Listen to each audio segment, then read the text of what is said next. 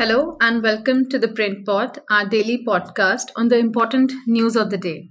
I am Risha Chitlangya and today I'll tell you about the problem of low ridership in metro rail projects in the country. Ridership on nearly all metro rail networks in India is less than 50% of their projected ridership, according to a report by the Indian Institute of Technology, Delhi and Infravision Foundation, a Delhi-based think tank. The report said that metro systems operating in India have 25 to 35% of the projected ridership, except for the Delhi Metro Rail Corporation, which has a ridership of 47% of its projected ridership. Since all benefits and revenue generation is dependent on the actual ridership, none of the systems have achieved the estimated benefit at the time of approval of the project, the study found. Though the country's first metro rail project was developed by the Indian Railways and commissioned in Kolkata in 1984, large-scale expansion of the network picked up pace only after the inauguration of the first corridor of the Delhi Metro in 2002. Today, 905 kilometers of metro network is operational in nearly 20 cities, including Delhi NCR. This includes more than 600 kilometers approved in the past 9 years for Kanpur, Surat, Ahmedabad, Bhopal, Indore, Nagpur, and other Tier 2 cities.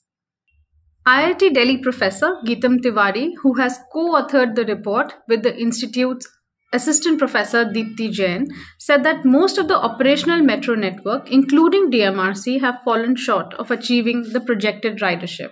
The issue of low ridership was also raised by the Parliamentary Panel on Housing and Urban Affairs in its report tabled in the Parliament in July 2022. While the ridership of all metro networks was found to be lower than the projected ridership to break even, Delhi Metro, the panel noted then, had more than adequate ridership required for the DMRC to break even. But IIT Delhi professor Geetam Tiwari said that Delhi Metro has not achieved the projected ridership. Pointing out the difference between minimum ridership and projected ridership, Tiwari said, the ridership projected in the detailed project report is used for estimating all benefits and for calculating economic rate of return. The break-even ridership is the minimum ridership required to meet the operational cost. To get the full benefit and justify the project cost, projected ridership is very important. But DMRC officials insist that the Delhi Metro has met the ridership target needed for a mass transit system in Delhi.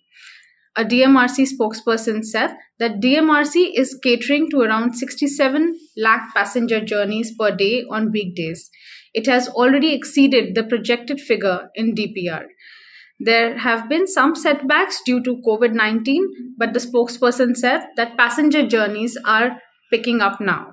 The IIT Delhi report also highlighted the need for a robust, reliable public bus transport system in all cities, including large cities with metro connectivity, as majority of daily trips in a city are less than 10 kilometers in length, regardless of density and incomes.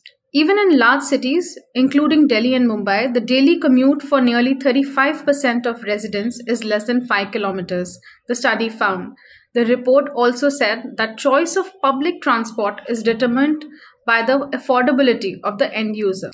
Emphasizing that the cost is one of the important factors influencing one's choice of public transport, Tiwari said that there is a need to ensure that public transport is affordable, especially in big cities where travel distance is more.